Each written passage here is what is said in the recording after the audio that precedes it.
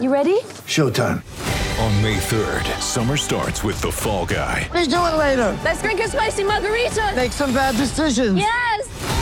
Audiences are falling in love with the most entertaining film of the year. Fall Guy. Fall Guy? Fall Guy. That's what the poster said. See Ryan Gosling and Emily Blunt in the movie critics say exists to make you happy. Trying to make it out? Nope. Because I don't either. It's not what I'm into right now. What are you into? Talking. Yeah. The Fall Guy. Only in theaters May 3rd. Rated PG-13. Pit Pass Radio, America's weekly motorcycle talk show. I got me a date with some of the motocrossers up around the way. Your source for weekly updates on what's happening in the world of motorcycle racing. You know how fast you're going? Industry news, trends, the people involved. I'm Ricky Carmichael. This is Kevin Schwantz. This is Josh Teemuth. This is Kelly Smith. This is Travis Pastrana. This is Jeremy McGrath. And now, Pit Pass Radio. In typical Redbud fashion, fans showed up in droves to spend the weekend partying and celebrating our sport, motocross. It's the Olympics of motocross, or like they say in France, La Motocross des Nations, took place this past weekend on U.S. soil, and many of us U.S. fans had high hopes that the coveted Chamberlain Trophy might stay here in the United States. Our chosen squad, including Eli Tomac, Justin Barcia, and Aaron Plessinger, rode their tails off, but in the end finished only sixth. Surprisingly to some, Australia was leading at 1 point. A crash for Kirk Gibbs brought that to an end. The Spaniards were strong as well, but couldn't put it all together. And many of us expected Belgium to run up front, and at one point they were in contention for the overall. A crash for Clement Desalle, the same crash that Kirk Gibbs was involved in, brought their hopes to a screeching halt. In the end, it came down to a slugfest between France and Italy, with France emerging as top dog again. We'll be talking about that during the program today. And how about Team Puerto Rico, guys? Pastrana, Sipes, Wyndham. K-Dub. How cool. They won the B main and advanced to the A main, and we'll talk more about that in a bit. Later in the program, we're going to cover the MotoGP in Thailand with results, as well as the final AFT Series flat track race that took place in New Jersey and the upcoming World Superbike race in Argentina this weekend. So there's lots to talk about. This is Pit Pass Motor Racing Weekly. I'm Tony Wink. With me is PJ Dorn and Roman Avila. Producers of the program are Jack and Leanne De Leon. Our contributors include Tommy Boy Halverson and Chris Bishop. On the show today, we're going to talk to a few people. Aaron Plessinger, actually, who just raced for the United States in the Motocross des Nations Redbud this past weekend. We're going to talk to him. He's up first. Kyle Redmond, who's racing the Endurocross Series. He's, I believe, fourth in that series right now, so we're going to talk to Kyle. Ryan McCarthy, a guy I actually hung out with all weekend. I didn't go to Redbud. I was selected to be the guy for Wiseco, because I'm a Wiseco employee, to go to Lake Havasu and suffer through the Jet Ski World Finals all week. It was tough. I bet it was fun. I'm sure it was super hard for you. It was so good, actually. But, of course, we were all at the jet ski races watching the MotoGP on TV. So Ryan McCarthy is the owner of Rhino Power, and I hung out with him this week, and he is partners with, of course, Ryan Hughes, Rhino Power. And so Ryan's going to be on, talk about his products. Bryce Prince, who finished overall in fourth in the Moto America Super Sport class, he's going to be on, so we're going to talk road racing. And then Kobe Carlisle, who is a AFT singles racer. So another flat track racer. So we got a full show. Before we get going, PJ, are you back with beIN Sports yet? I am not, and it's breaking my heart. I am starting to explore my options, but I think I'm just going to buy the MotoGP season pass for the end of this season. There's 4 races to go. I want to see them. They'll sell you a partial. It is tough times. We just need to send you some. Gonna have to. Oh, that'd be just fine with me. I'll go to every last one of them. I'll tough it out and go all over Europe. All right. Joining us now is Yamaha racer Aaron Plessinger, raced for Team USA this past weekend, at the 2018 Motocross of Nations at Redbud in southern Michigan. Aaron, what's going on, man? How are you? Hey, I'm doing pretty good. Just kind of trying to recuperate. Just got back from Redbud. And, just kind of chilling out for right now. Are you rethinking the hair? No.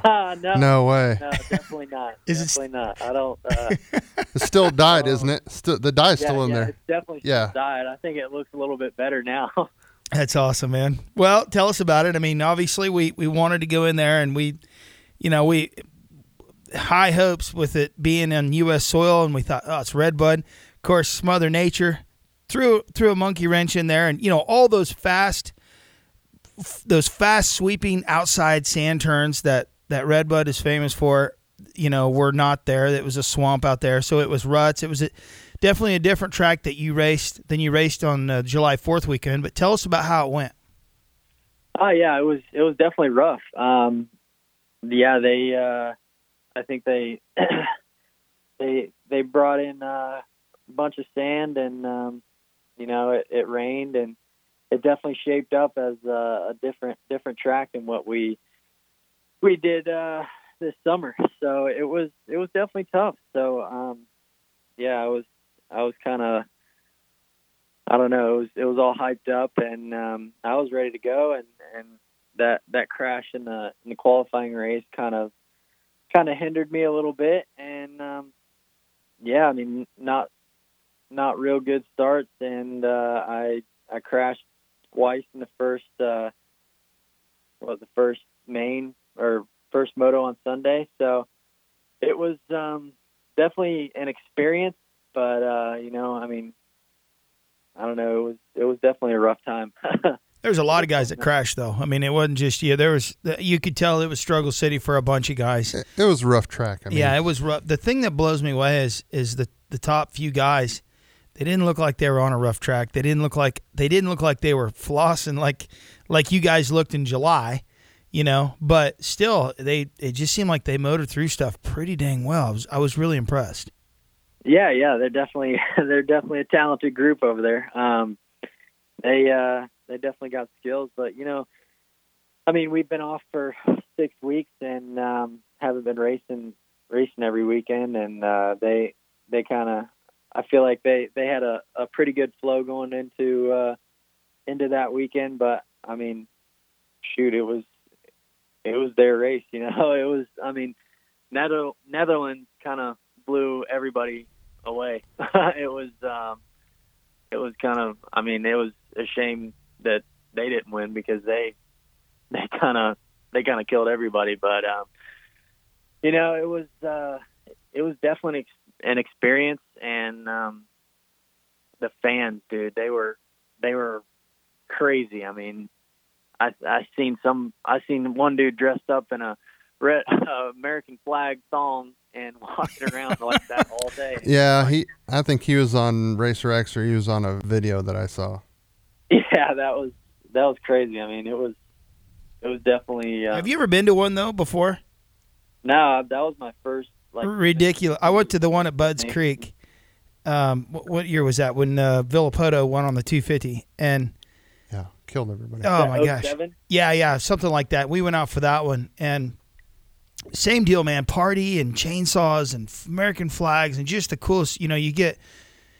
Obviously, it's more fun when your team's winning, but it was just the atmosphere, and there was no attitude between the fans, and we partied with guys from Estonia, and just it was so cool, and we were swapping gear out. I had Team USA stuff that we had made. They had their country stuff that we were none of it fit because I'm too fat for it all, but still it was still cool though. It's such a neat atmosphere, and I think that's what's cool about the Motocross of Nations, and especially being here, that's I think the U.S. fans too are especially, they're excited to see riders from other countries, and especially the GP guys, because we don't get a chance to see them very often. Yeah, the whole event was so fun. Even though we didn't do what we wanted to do, I still had so much fun, and even getting to race all those guys that I never get to race, and meeting all of them, like Hurlings, and I met Ben Watson. He's a really cool kid, and it was one of the best experiences of my life. I'm pretty sure, and even though we didn't do good, I still had one of the best times of my life. Aaron, let's go back to what you said earlier about the flow and the guys, the MXGP guys.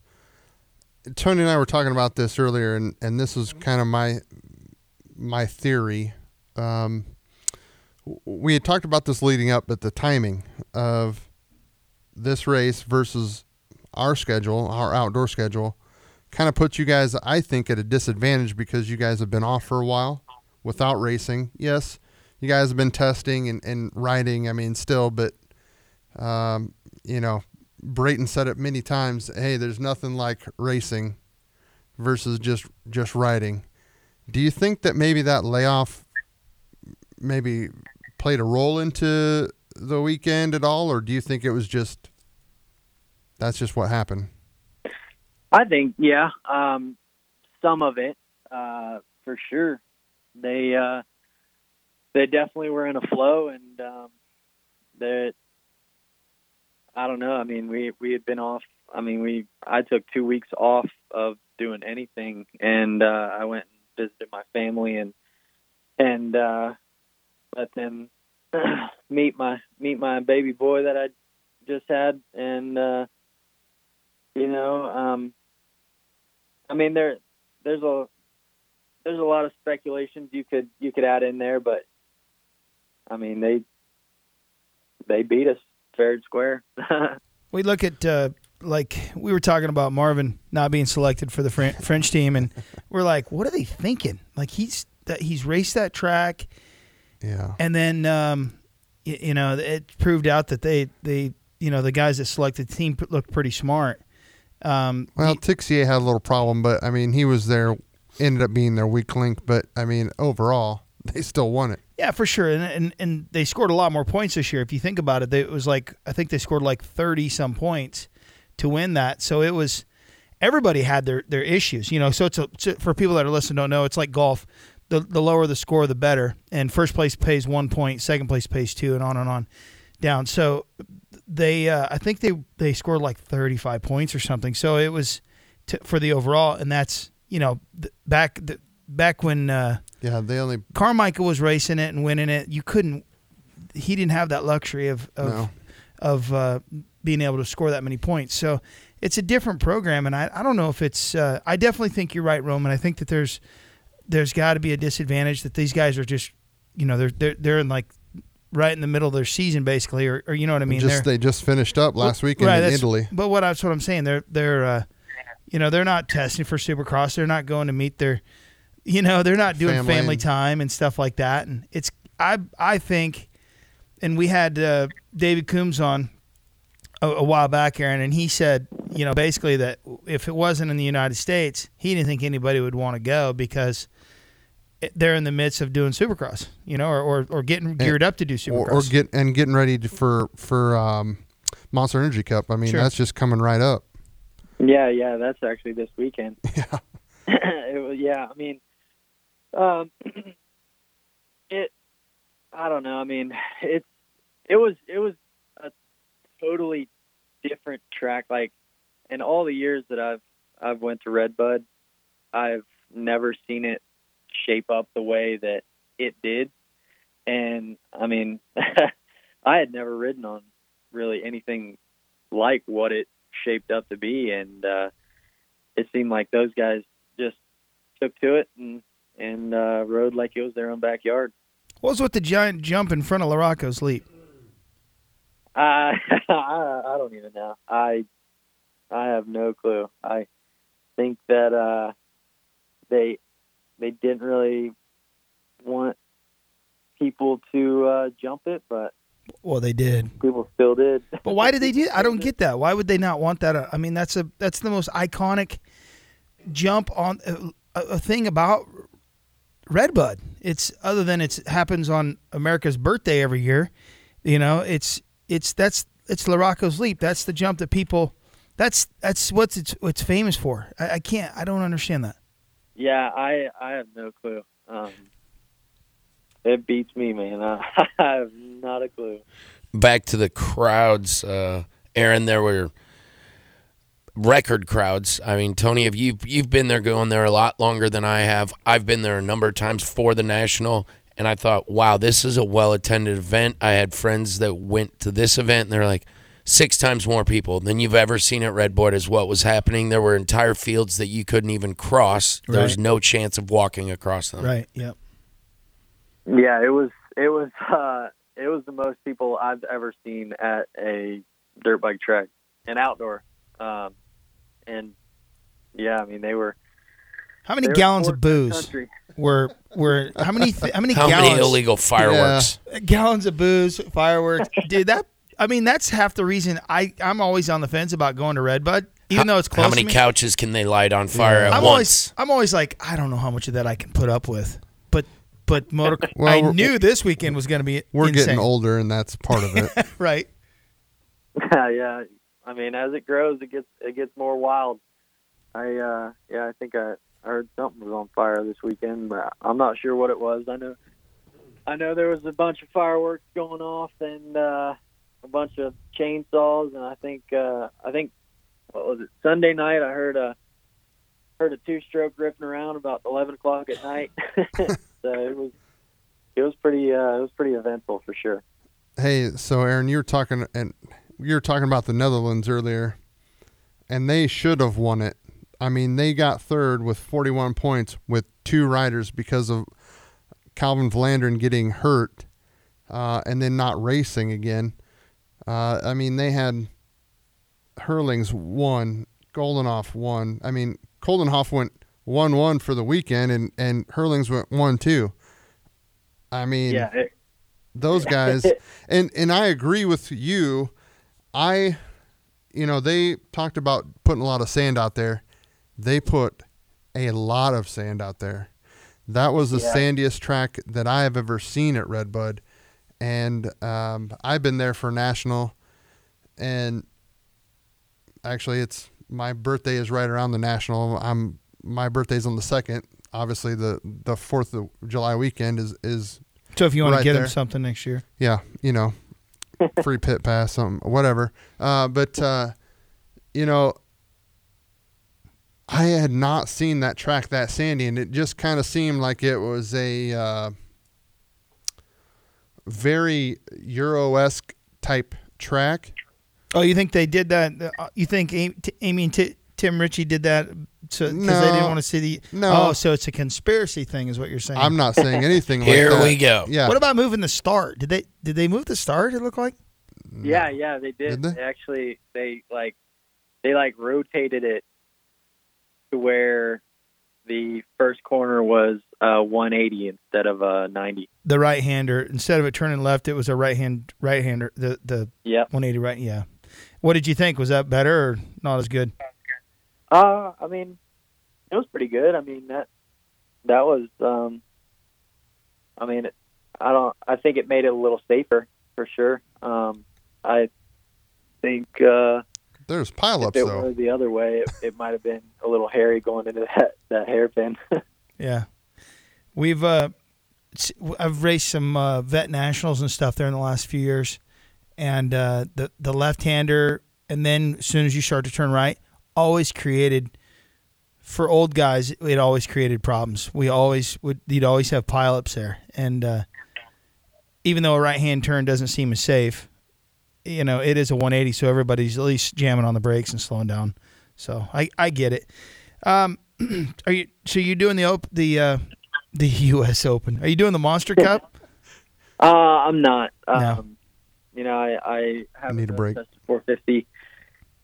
It's been a long time, and I kind of want to get testing done a little bit on it before I go to a gate drop. Sure. Well, man, it's been cool having you on, and we're really proud of you. And I know 6th place isn't what you guys had envisioned and wanted to go there doing, but still, we're behind you 100%, and we appreciate you going over there and representing the United States as well as you did. Yeah, I appreciate it, guys.